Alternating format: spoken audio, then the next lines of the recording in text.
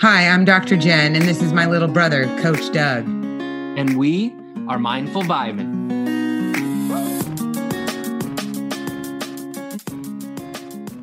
The main deal about emotions is that they're not telling you you're good or bad, you're right or wrong. They're only for guidance. This is the toughest thing to do in your life because I have an issue with it almost every day. I still forget and think I did something right, wrong. I did something good, bad. Or and there's something wrong with you. Yes, something wrong with me or something wrong with them. I'm there all the time. Yes, but this is about guidance. So if everyone who's listening into this right now, if you could just say, all right, here we go. For this next week or till I listen to the next podcast, I'm going to do one thing. I'm going to try to remember that my emotions are only for my guidance.